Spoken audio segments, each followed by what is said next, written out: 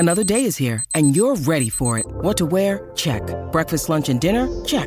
Planning for what's next and how to save for it? That's where Bank of America can help. For your financial to-dos, Bank of America has experts ready to help get you closer to your goals. Get started at one of our local financial centers or 24/7 in our mobile banking app. Find a location near you at bankofamerica.com/talktous. What would you like the power to do? Mobile banking requires downloading the app and is only available for select devices. Message and data rates may apply. Bank of America N.A., member FDIC. When you need mealtime inspiration, it's worth shopping Kroger, where you'll find over 30,000 mouth-watering choices that excite your inner foodie. And no matter what tasty choice you make, you'll enjoy our everyday low prices, plus extra ways to save, like digital coupons worth over $600 each week. You can also save up to $1 off per gallon at the pump with fuel points. More savings and more inspiring flavors make shopping Kroger worth it every time. Kroger, fresh for everyone. Fuel restrictions apply. Hello, everybody. This is Marshall Poe. I'm the editor of the New Books Network. NBN listeners like to read books and buy them. So we thought we'd tell you that right now, our friends at Princeton University Press are having a remarkable site-wide sale. You can get 50% off books, including ebooks and audiobooks, with the code 50, F-I-F-T-Y, at checkout until May 31. You can save some real money on Princeton University Press books. I encourage you to go there and check it out. Welcome to the New Books Network. Hi everyone, and welcome back to New Books Network. I'm Galina Limorenko, doctoral candidate in neuroscience with a focus on biochemistry and molecular biology of neurodegenerative diseases at EPFL in Switzerland, and I will be your host today. Today we'll be talking to Stephen Wheeler about the new book, Reimagining Sustainable Cities, Strategies for Designing Greener, Healthier, More Equitable Community, book written by him and Christina Rosan. A cutting-edge, solutions-oriented analysis of how we can reimagine cities around the world to build sustainable futures. Positive, readable, and constructive in tone, Reimagining Sustainable Cities identifies across ranging from urban design to institutional restructuring that can bring about fundamental change and prepare us for the challenges ahead. Well, Stephen, welcome to the show. Thank you so much for having me, Galina. So how are you? How was your week? My week has been great. I'm on sabbatical this year, so I get to not go to faculty meetings and stay at home and work on books, which I really like. Oh, wow. Excellent. Are you catching a bit of sunshine? Yeah, it's very sunny here this time of year. It has been warm this week. It was almost 100 degrees Fahrenheit. But yes, we do. It is summertime here. We do hot weather gardening and swimming and stuff outside. Excellent. Well, can you tell us, what do you do? I am a professor in the Department of Human Ecology at UC Davis, but my specialty is really city planning, urban design, urban planning, and sustainable development. So I teach, I research, I do service, and I try to be an activist as much as possible. And at the moment, our big campaign is to get the University of California off fossil fuels. So that is our challenge. And what are the primary drivers behind what you do? Well, to use the limited time I have to change the world for the better, to address whatever issues I can to improve sustainability, to improve people's lives, to help students, to help our communities. So I look for opportunities to make a difference. And I have pretty much tried to do this my whole life, which I can tell you about in a minute. And how did you get interested in working on the environment? Well, it was partly the environment I grew up in, which affect us all. I grew up in Eastern Massachusetts and watched as a kid suburban sprawl sort of take over the eastern half of the state. This was a while ago. And Boston, the city of Boston, was expanding very rapidly. with very little planning, as in much of the US. And I saw people driving more and more. I saw farmland being covered with subdivisions. I saw people living in very far-flung and atomized neighborhoods with no real connection to one another. And that addressing that physical landscape has been one of the things driving me. I also grew up at a time that there were many social problems growing. The Vietnam War, for example, which the Vietnamese, of course, call the American War. So every night on TV, I saw images of the war in black and white. And a little bit later, the environmental crisis broke in North America and also other parts of the world. People realized we need to respond to the quality of our air and water and toxic chemicals in the environment and energy problems. And so that was a huge concern of the time. As a young person, it became clear to me that society as we had it was not working very well, and cities and towns as we were building them were not working very well. I learned more about that in college. I had the great good fortune as a student, as an undergraduate, to study with Donella Meadows, who was the lead author of a book called Limits to Growth. Again, this was quite a while ago, but that was the first attempt by a team of computer scientists at MIT to model the future of the world. And they fed in lots of numbers about pollution and resource use and population and economies. And every scenario they constructed turned out to crash partway through the 21st century. And they concluded that the path that industrial societies were on is unsustainable. They were the first group to use the term sustainability in print, but they weren't necessarily pessimistic. They said that humanity could choose to move in more sustainable directions, and that the sooner we did so, the better. That was nearly 50 years ago. So I was inspired by studying with Dana, as we called her. I was inspired to become an activist, to get involved in a whole lot of different causes of the time, protesting against nuclear energy, also the nuclear arms race, for renewable energy, against apartheid in South Africa, and for peace in many different iterations. After college, I went to Washington, D.C. It seemed that was the place that politics happened and where one might be able to make a difference. And I worked for much of a decade for Friends of the Earth, a non-governmental organization, as well as several others. And in my 20s, became a lobbyist in Washington. I wore much nicer suits then than I do now.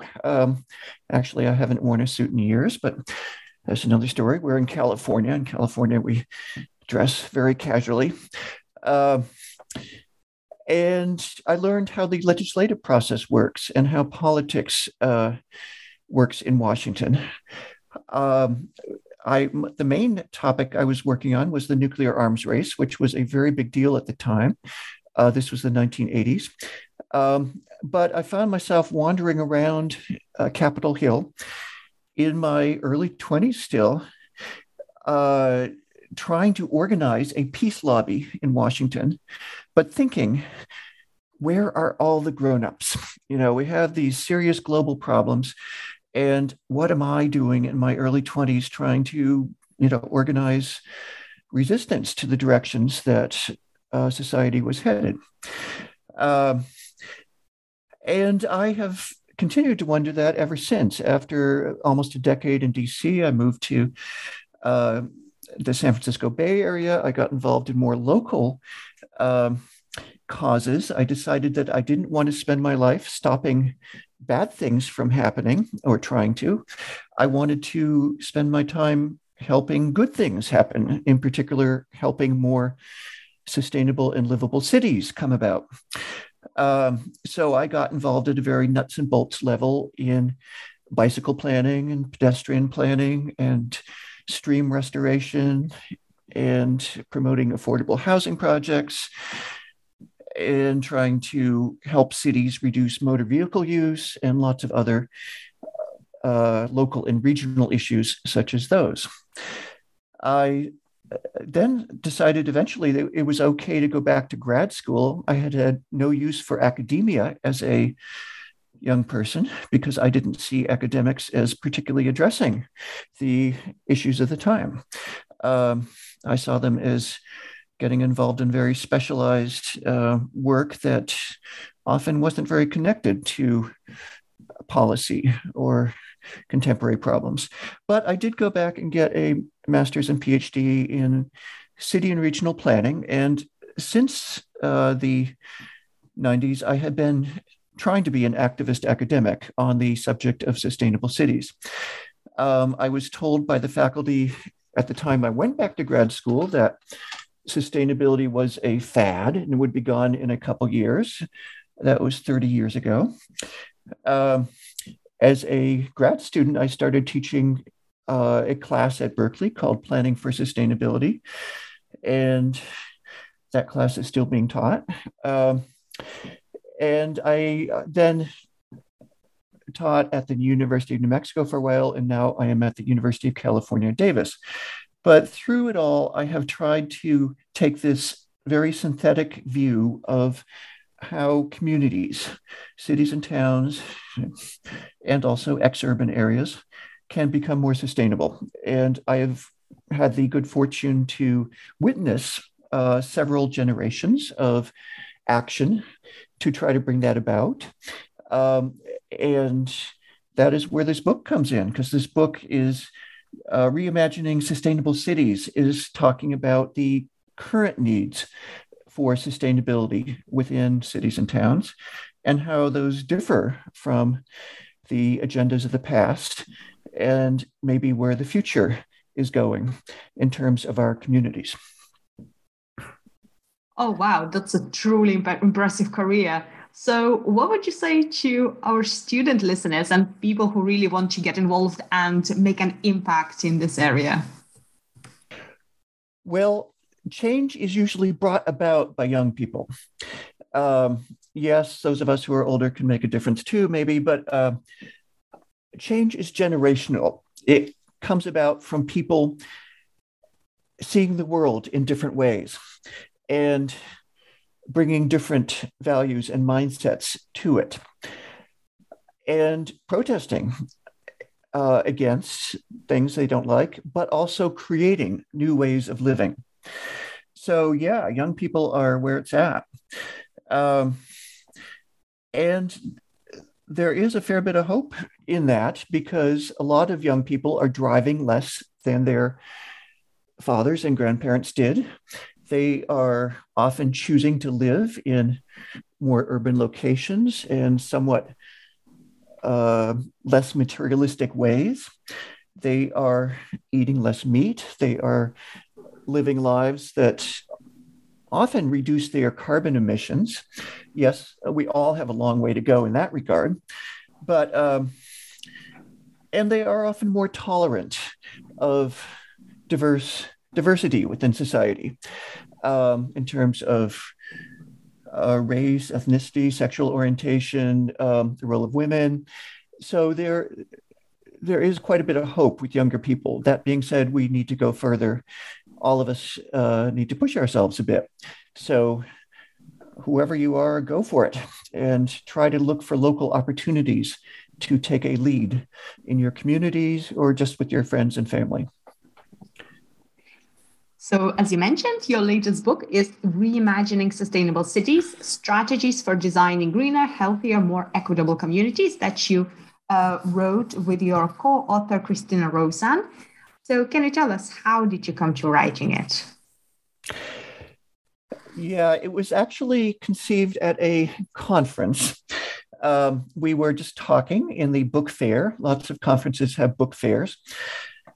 And we said, why don't we try to do a lighter, more accessible, almost pop culture take on sustainable cities, and be optimistic, be constructive, try to have lots of photos and stuff, as opposed to sort of heavier textbooks. And I'm not sure we 100% succeeded in changing our authorial voices, but we did, I think, succeed in having a relatively upbeat and constructive tone. We tried to address a dozen major challenges that face cities and look at creative strategies that are being done or have been done historically around the world, and how we all might build on those in the future. So this was a concept that took quite a few years, took through 4 or 5 years to reach fruition. We like to think of ourselves at the beginning as writing in a totally different style, sort of being extremely off the cuff, and it turns out to be difficult to do that, particularly if you're used to writing in very careful footnoted ways. But I think it is pretty readable, and I think it is hopefully optimistic, and hopefully we'll get at things that lots of readers are wondering about. How do we get to carbon neutrality or fossil-free status? That's something lots of us are wondering about. How do we have more affordable housing? That's something lots of us care about. How do we green cities? How do we get around with fewer cars? How do we manage land more sustainably? And other topics such as that. Now, let me address the title of the book, Reimagining Sustainable Cities. Why reimagining? Yes, we all know that there are green buildings in our cities currently, and there are creative things that are being done. Well, yes, but obviously not quite enough. And many of the past things that have been done fit into a certain set of categories. We have a lot of green buildings. We have an increasing amount of renewable energy. We have environmental restoration projects in pieces of land and along creeks and shorelines. We have bicycle planning, pedestrian planning, things like that. All of these things are wonderful. This is sort of the past generation of sustainable city action, which, much of which dates back 40 or 50 years at this point. But it is not really getting at many of the underlying issues. It is not reducing, these things are not reducing greenhouse gas emissions nearly as much as we need to do. They have not succeeded in stemming the rise in motor vehicle use in many places. They have not succeeded in addressing social equity concerns in many places, and in making housing affordable in many places. They have not succeeded in inventing a new economy that is truly sustainable and that does not rely on continued growth in material production, which by definition is impossible indefinitely on a finite planet. There's probably other things I could bring in, but we have some of these serious underlying sustainability concerns. So we need a new reimagining, which brings in structural change. And the next generation of sustainable city work will need to address these structural institutions and systems that cause these problems. So inequality, climate, economy, these are going to take bigger, more visionary initiatives. And there are exciting things in all these areas going on, but we are at the beginning in the third decade of the 21st century of tackling these structural challenges. Well, let's dive into your book. And can we start with the sort of very basics? So could you explain to us what is a social ecology? Okay, one of the key concepts behind the whole term sustainability is seeing the world holistically, seeing the world as a multidimensional group of systems that elements that interrelate, that evolve, that co-evolve, thinking ecologically as opposed to much of the 20th century scientific thought, which was often fairly linear, that looked at linear systems, that looked at cause and effect, that looked at disciplines in isolation from one another. And in my field, urban planning, this was one source of our current problems. We had transportation planners who simply looked at transportation systems without thinking enough about how those affected land use and housing decisions and air quality and social equity. So thinking ecologically means weaving together all these dimensions of the context in which we live and seeing the social dimensions very much in there along with the natural science dimensions. That is not an easy thing to do. It takes a lot more practice for all of us. None of us is perfect at it, but it is the challenge of the future because that's the way we are going to solve problems, to internalize all their dimensions and to work out solutions that really do benefit everyone. So we do use this term social ecology. There are other related terms. Some people talk about human ecology.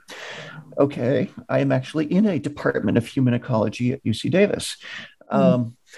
Doesn't mean everybody uses that term, but it's out there. Some people prefer the term intersectionality. And if you talk to graduate students in many disciplines these days, that is the buzzword, intersectionality. But all these terms are talking about the same thing. They are talking about a more interconnected way of seeing the world and of seeing each other and of understanding human communities and their overlaps with natural systems. And this is what we need for the future. So this is the mindset that we are using for this book. And we are trying to get across how problems interrelate and solutions interrelate. Another person who talked about this historically was an environmental philosopher, John Tilman Lyell. He used to contrast industrial and engineering solutions to problems, which tend to be single purpose and technology heavy. For example, taking a flooding problem and building a concrete channel for the river versus regenerative solutions. And we could also use the term sustainable for that, which try to be multidimensional, try to be ecological in both the social and natural sense, and try to address many dimensions of the context. So if we take the case of our flooding river or stream, instead of building a big concrete channel, which was a single purpose engineering solution, we work with the floodplain. We restore the floodplain, and we don't try to build in the floodplain, but we revegetate it, and we look at the whole watershed, and we reduce the impervious surfaces in the watershed so the water doesn't all run off quickly into the river and then flood. We restore the habitat and the vegetation. And what we wind up in the end is a solution to flooding problems that also has wonderful ecosystem benefits. It has benefits for species. It provides wonderful recreational assets for people. It has aesthetic beauty.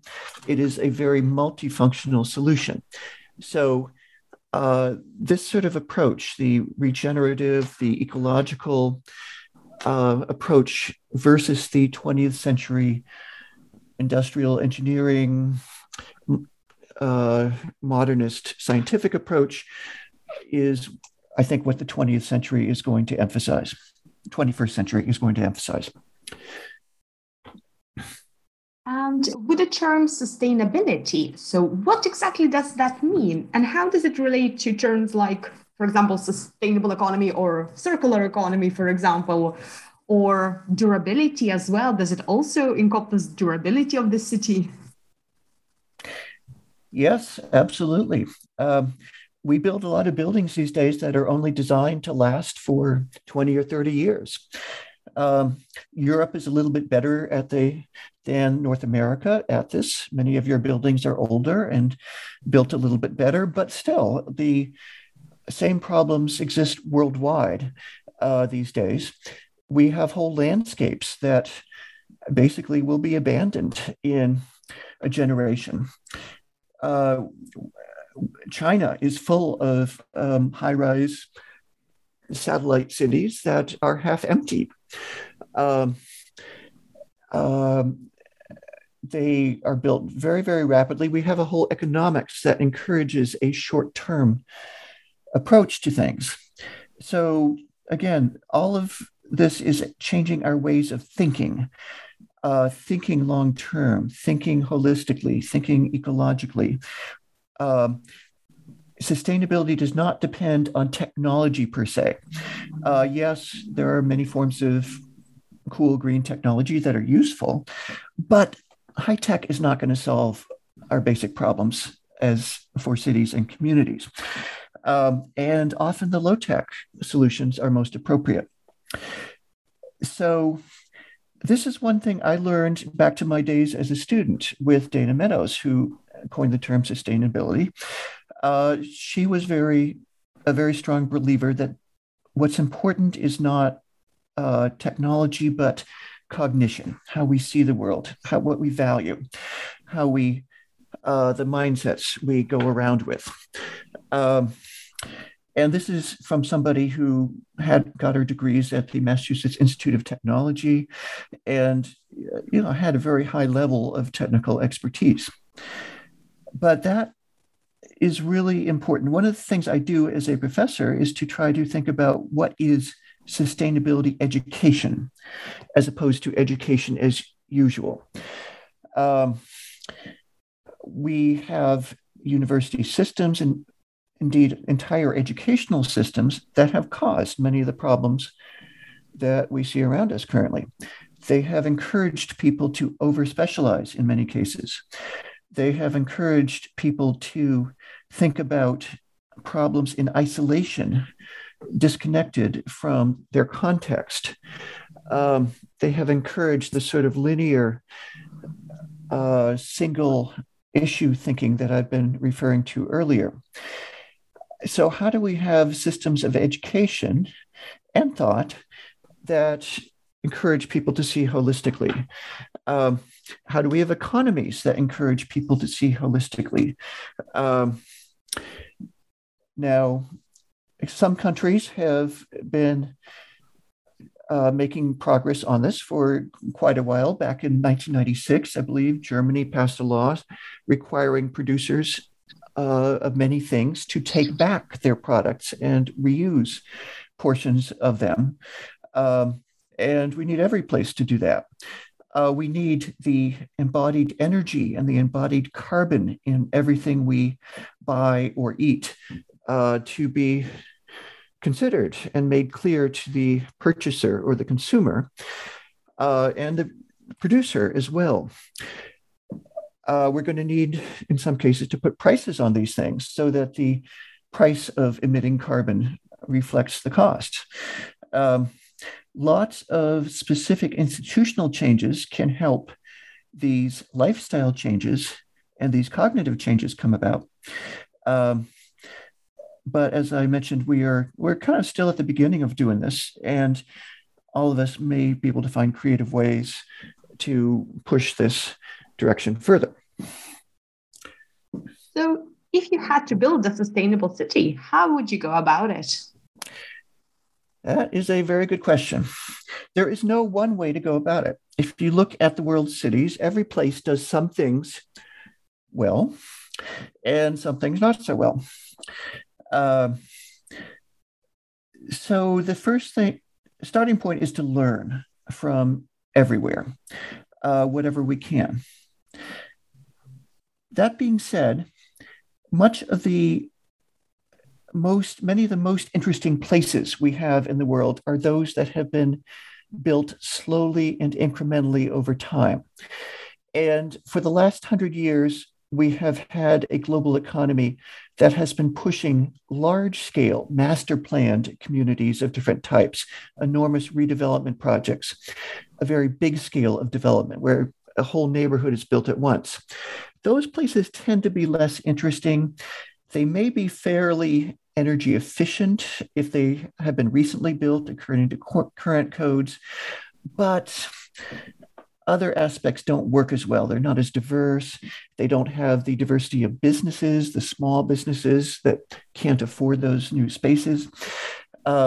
So getting back to a slower, more incremental style of city building, I think, is one main direction we can definitely bring in.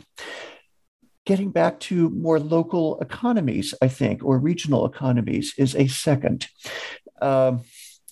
We don't need to transport everything halfway around the world. There are many benefits to keeping the money in the local community or in the region, keeping the jobs there, and having smaller scale local owners of businesses who may feel a bit more engagement and responsibility to local communities and help build social capital in a place. Another dimension is the greening dimension. My colleague Tim Beatley likes to talk about biophilic cities, cities that love life, and where nature is present everywhere. So virtually any street, any building, any neighborhood can be greened, literally by bringing vegetation back, bringing ecosystems back, doing green roofs, green walls, green streets, unearthing waterways that may have been placed in pipes, making nature visible around us. And that is an important dimension. Yet another dimension is a social dimension. We have cities and towns that have exploded outwards over the last 100 years. They used to be relatively compact, relatively diverse places, and people did not always get along, but at least they were in close proximity and could, in the best of circumstances, learn from one another and accept one another. But during the last 100 years, now they're living 100 kilometers away from one another. You have gated communities, certain places. You have very impoverished immigrant communities, other places. You have lots of separation, physical separation. So reducing that, having a diversity of housing forms in each neighborhood, which tends to enable a diversity of people to live close to one another if there is a price range that people can afford. Having a diversity of businesses, having a good balance of jobs, housing, shopping, and fun activities, recreation in each neighborhood.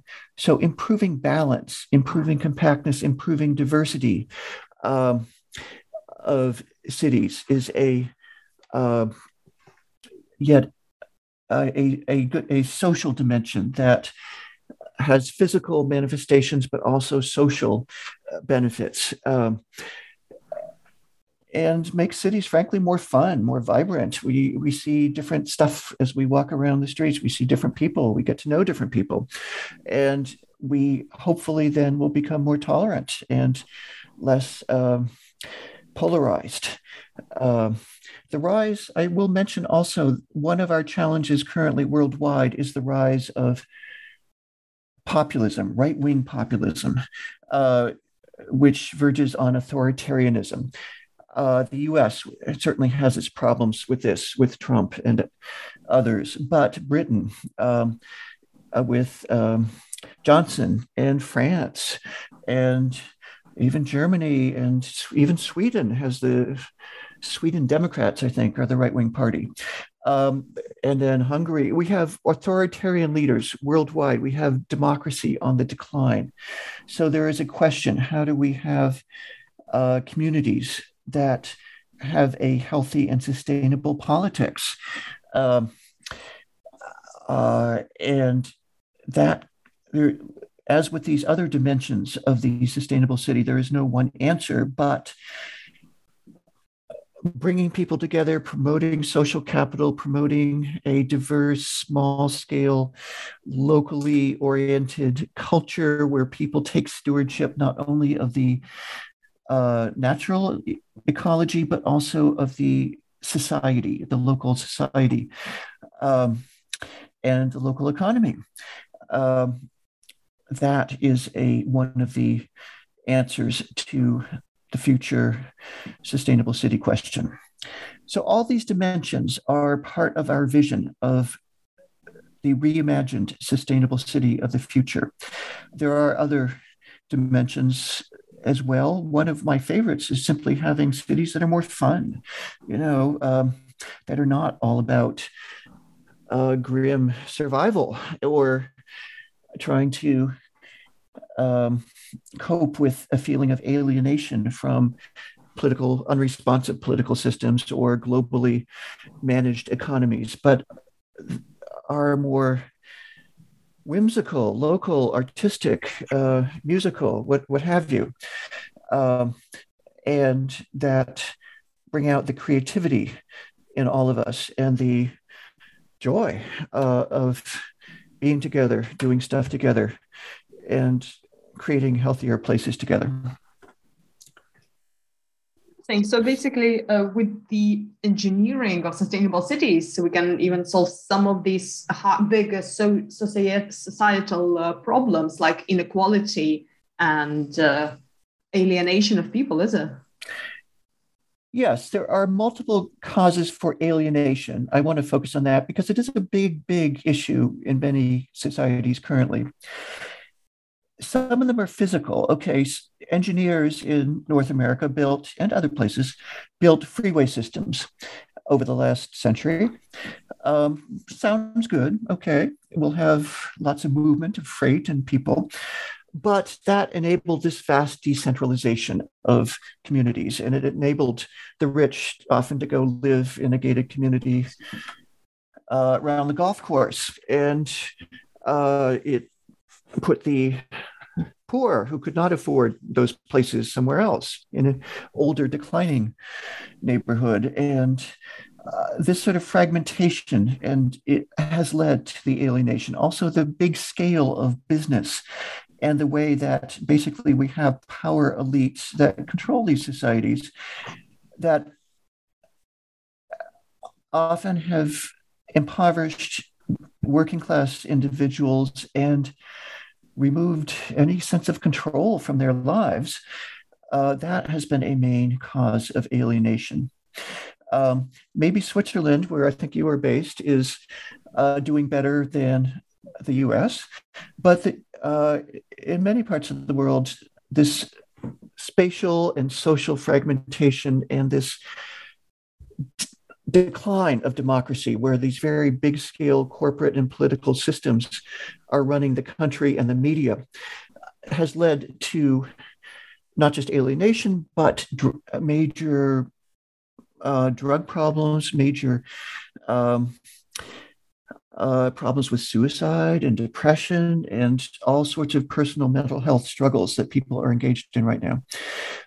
So a healthy city is one that combines sensible infrastructure, sensible economy, a more local politics with healthy individuals.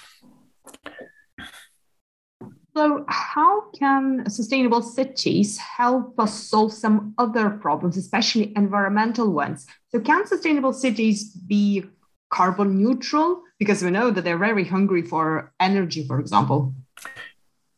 Yes. The way to carbon neutrality or zero emissions, zero net emissions, is actually not all that complicated.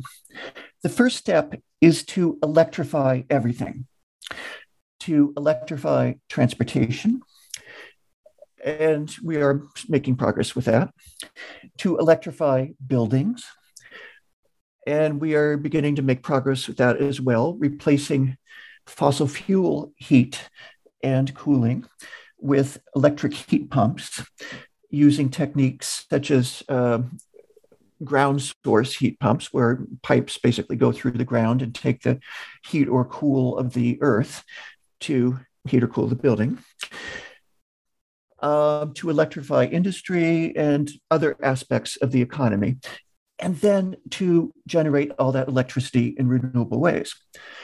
So that whole electrification piece, we know how to do that.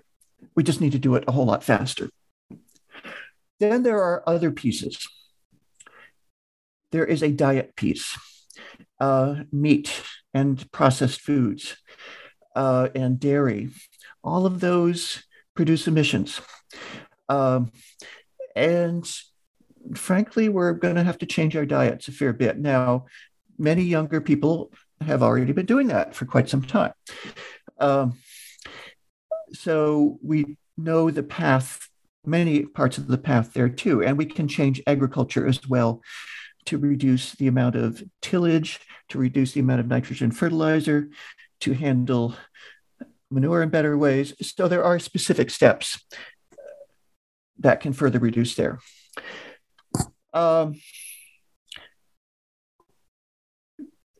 There are a few other places that are going to be more difficult in the economy.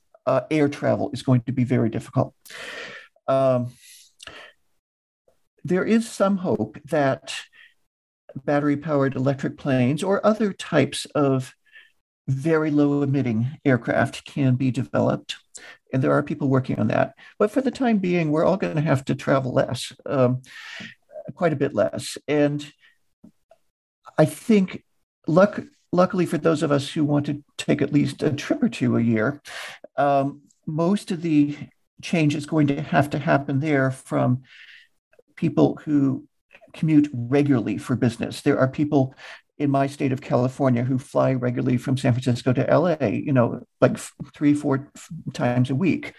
There are also lots of people in Britain who commute to southern Spain for their vacation homes, and that sort of mega commuting by air is really unsustainable in terms of carbon emissions. So that may just have to be curtailed for some time. But so air travel is one of the thornier areas. But the basic, and then efficiency, energy efficiency throughout the economy is, of course, a important piece as well. And, it's not rocket science. We know what to do in many cases. There is a whole passive house movement started in Germany to build structures that need no active heating or cooling. So it will be a case of the public sector, government, incentivizing or requiring those very good energy efficiency practices to go with the electrified economy and the changes in diet and consumption that will then further reduce emissions. And that will take us to a small fraction of what we have today.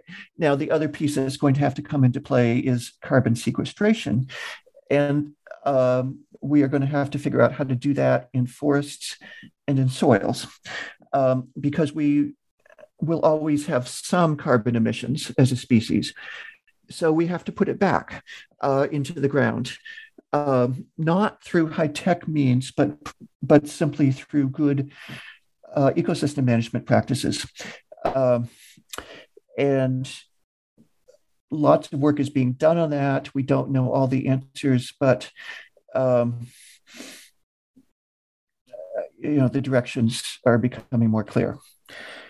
So on the area of carbon, those are a few of the main strategies.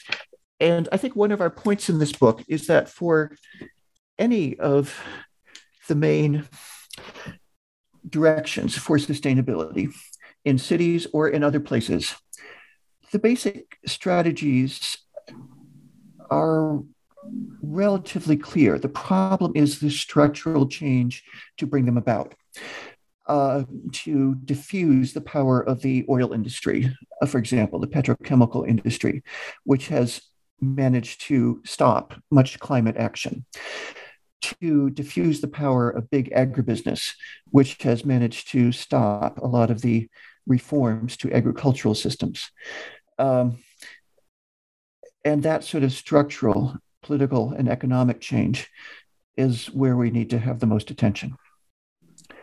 And with regards to cities themselves being quite resilient to the fallout from the climate change, so how can we kind of prevent our cities to be too susceptible to extreme weather conditions or rising seas, for example? We are going, in some cases, to have to retreat. There's a spectrum of action. In some cases, we can adapt. We can plant more trees to keep the streets cooler. We can also have shade from buildings and awnings. We can restore floodplains and coastal dune landscapes to reduce flooding. We can have landscape design that also reduces rapid runoff from more serious storms. So all of those are adaptation actions. But in some cases, we are going to have to retreat. Miami will probably have to relocate because it is not going to be salvageable with sea level rise and with the risk of hurricanes. In California, where I live, we have fire. And the past generations have built a lot in what's known as the wildland-urban interface, which are landscapes that burn regularly in the foothills and in the mountains. They get serious winds at certain times of the year that blow any spark into a major forest fire. So those landscapes naturally burn, and with the climate crisis, they will burn more often and more intensely. And we're going to have to pull back. We're going to have to figure out ways to stop any further development and then incentivize people to relocate, and in some cases, help people relocate. So it's going to be a mix of these strategies worldwide. And with any sustainability topic, the answers are almost always local. You've got to understand the local context, the regional context, the ecology, the politics, the economy. But then answers do start to emerge. And the trick is often amassing the political will and the social will and the coalition of interests to make change happen. Now, luckily, as crises become more severe, the politics changes and the window of opportunity opens. So we have to hope that that does in enough time for us to change. You already said that there are some aspects of cities nowadays that are bad, some of them are good. So can you give us a few of your favorite examples of sustainable aspects of some cities that you visited? Okay. Well, one of my most favorite is the presence of public art. And to me, that is an indicator of the spiritual health of a place. And almost everywhere, cities have done very interesting, creative public art campaigns and installations in the last several decades. If you go back 50 or 60 years, public art used to be what we call plop art. It used to be big, modernist, abstract sculptures.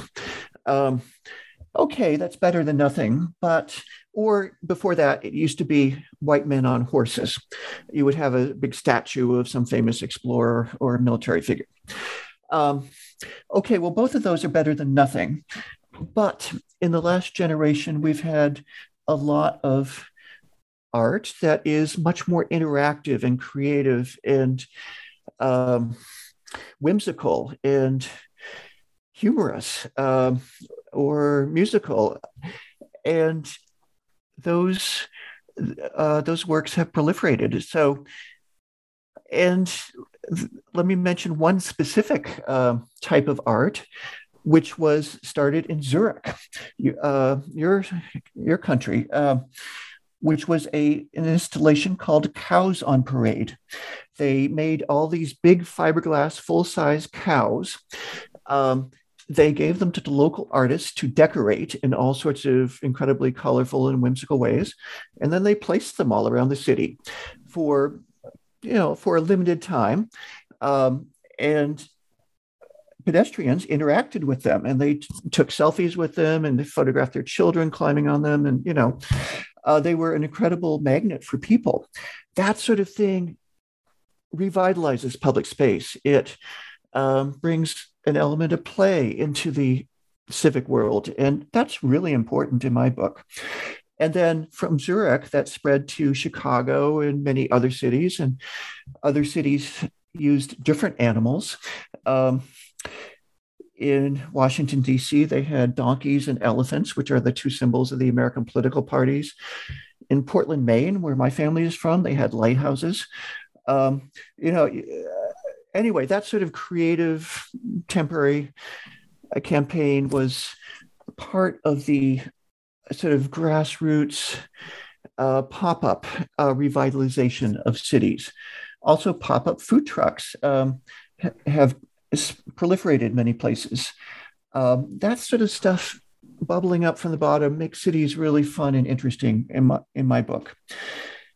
That being said, we have also had a whole wave of ecological restoration in cities in the last 30 years or so. So almost every city is looking at its waterfront, if it has one, or its waterways, or whatever remnants of habitat that exist there.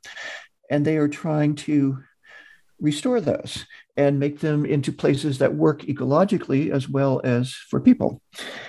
So that biophilic city movement is something that is a wonderful direction for hope. And I think we have just gotten better at designing buildings also, not in every case, needless to say, but from the 20th century modernist slab building or the towers in the park, very no frills, gray concrete building, we have come a long way. We've learned to put a lot more diversity in terms of materials and form and style into structures in the postmodern and post-postmodern era. And in some cases, we've learned to downscale things and just fit them to the context better. This is an ongoing process. It can certainly go much further, but I think we are doing better in terms of building than we used to. So those are a few ways, a few directions that I think are really exciting about what's been happening with cities. Yeah, that's awesome. We still got all of these cows all around the country. Yes, no, there's certainly lots of not so good stuff too, but we'll do our best also to retrofit those. Lots of American suburbs, for example, never built a downtown. They were just a motley collection of different subdivisions with no center. Well, many of them are trying to retrofit centers to themselves. And in some cases, it's kind of silly. They're just taking an old shopping center and trying to say this is the new town center.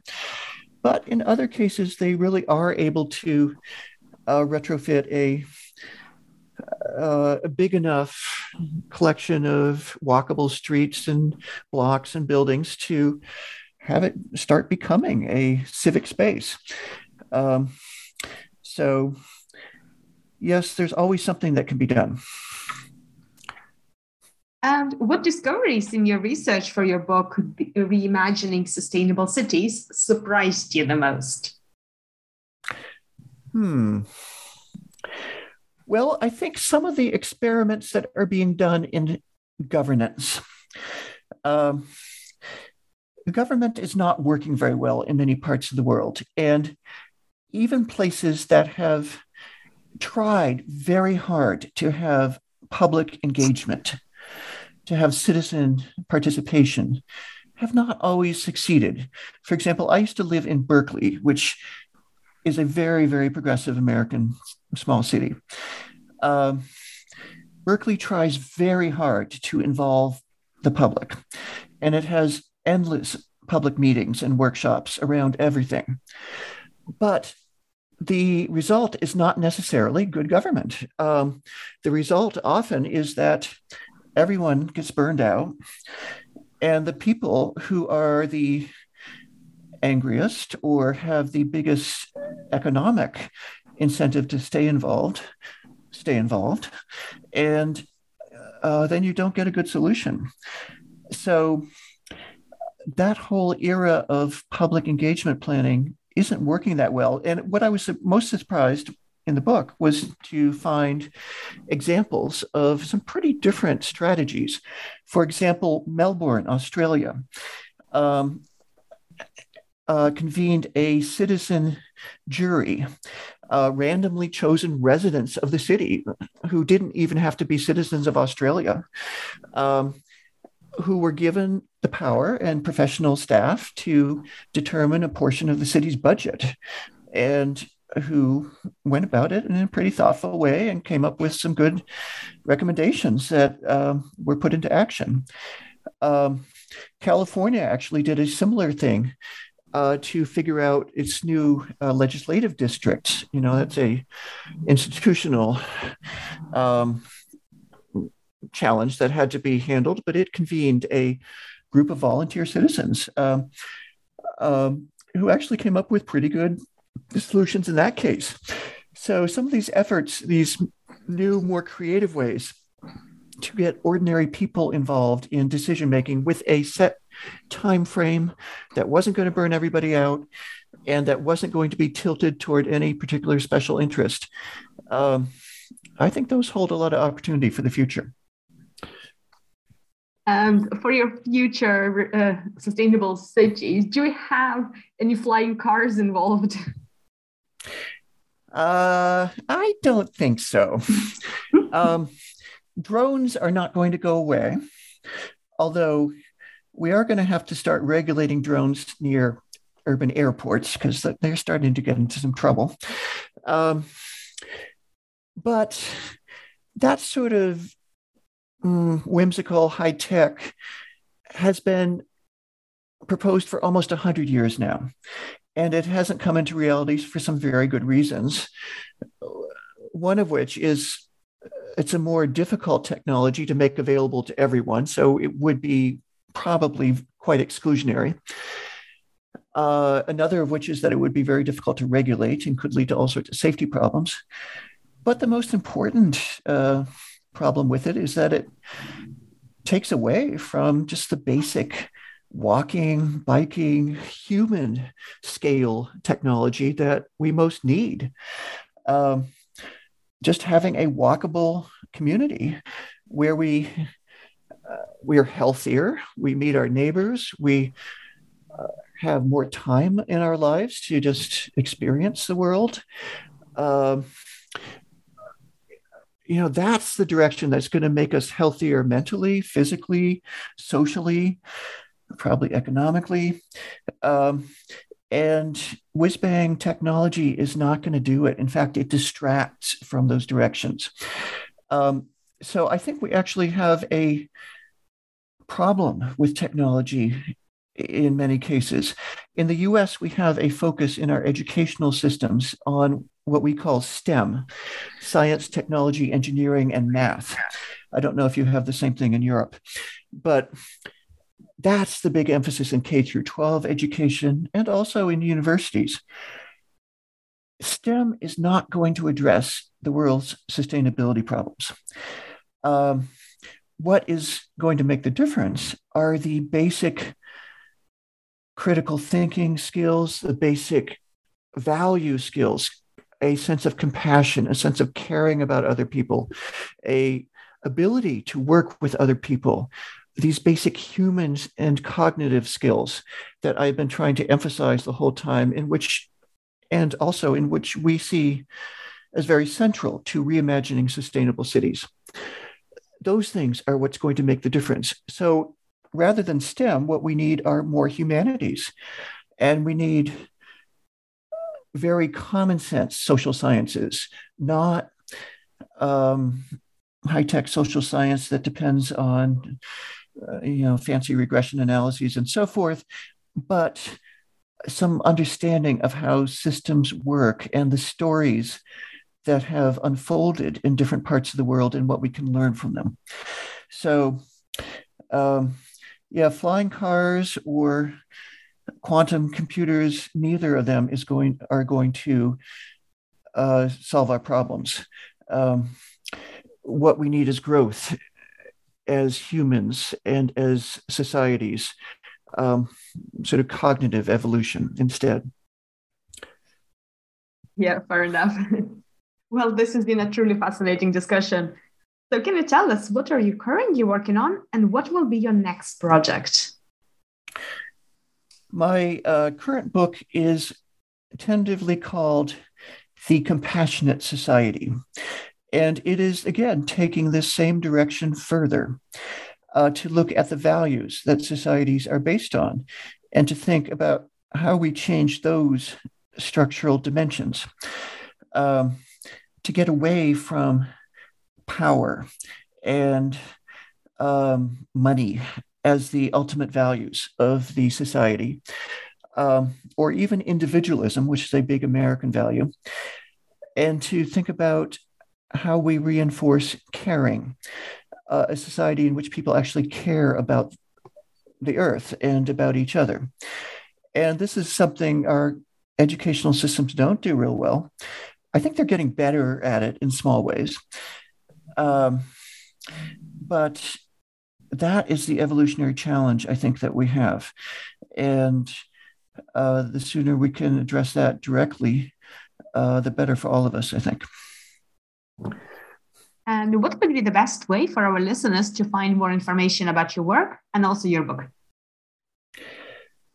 Okay.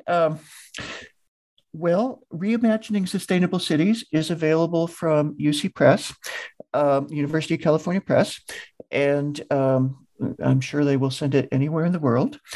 I do also have another book that will be coming out from Routledge this year, which is the fourth edition of a textbook I've done called the Sustainable Urban Development Reader. And that is a collection of 60-some readings that span the spectrum of urban ecology, that is urban systems. And I write an introduction putting each one in the context of how our thought is changing at this point in the 21st century. So I think that will be really useful background. I am hoping to get a website up very soon, but I do not yet have it for you. So for now, people can just go to the UC Davis website and look me up, Stephen with a PH, M. Wheeler, Wheeler. And I will try to be better in the future about self-promotion. Excellent. Well, thank you so much for joining me today. Thank you, Galina, for this interview. I appreciate it.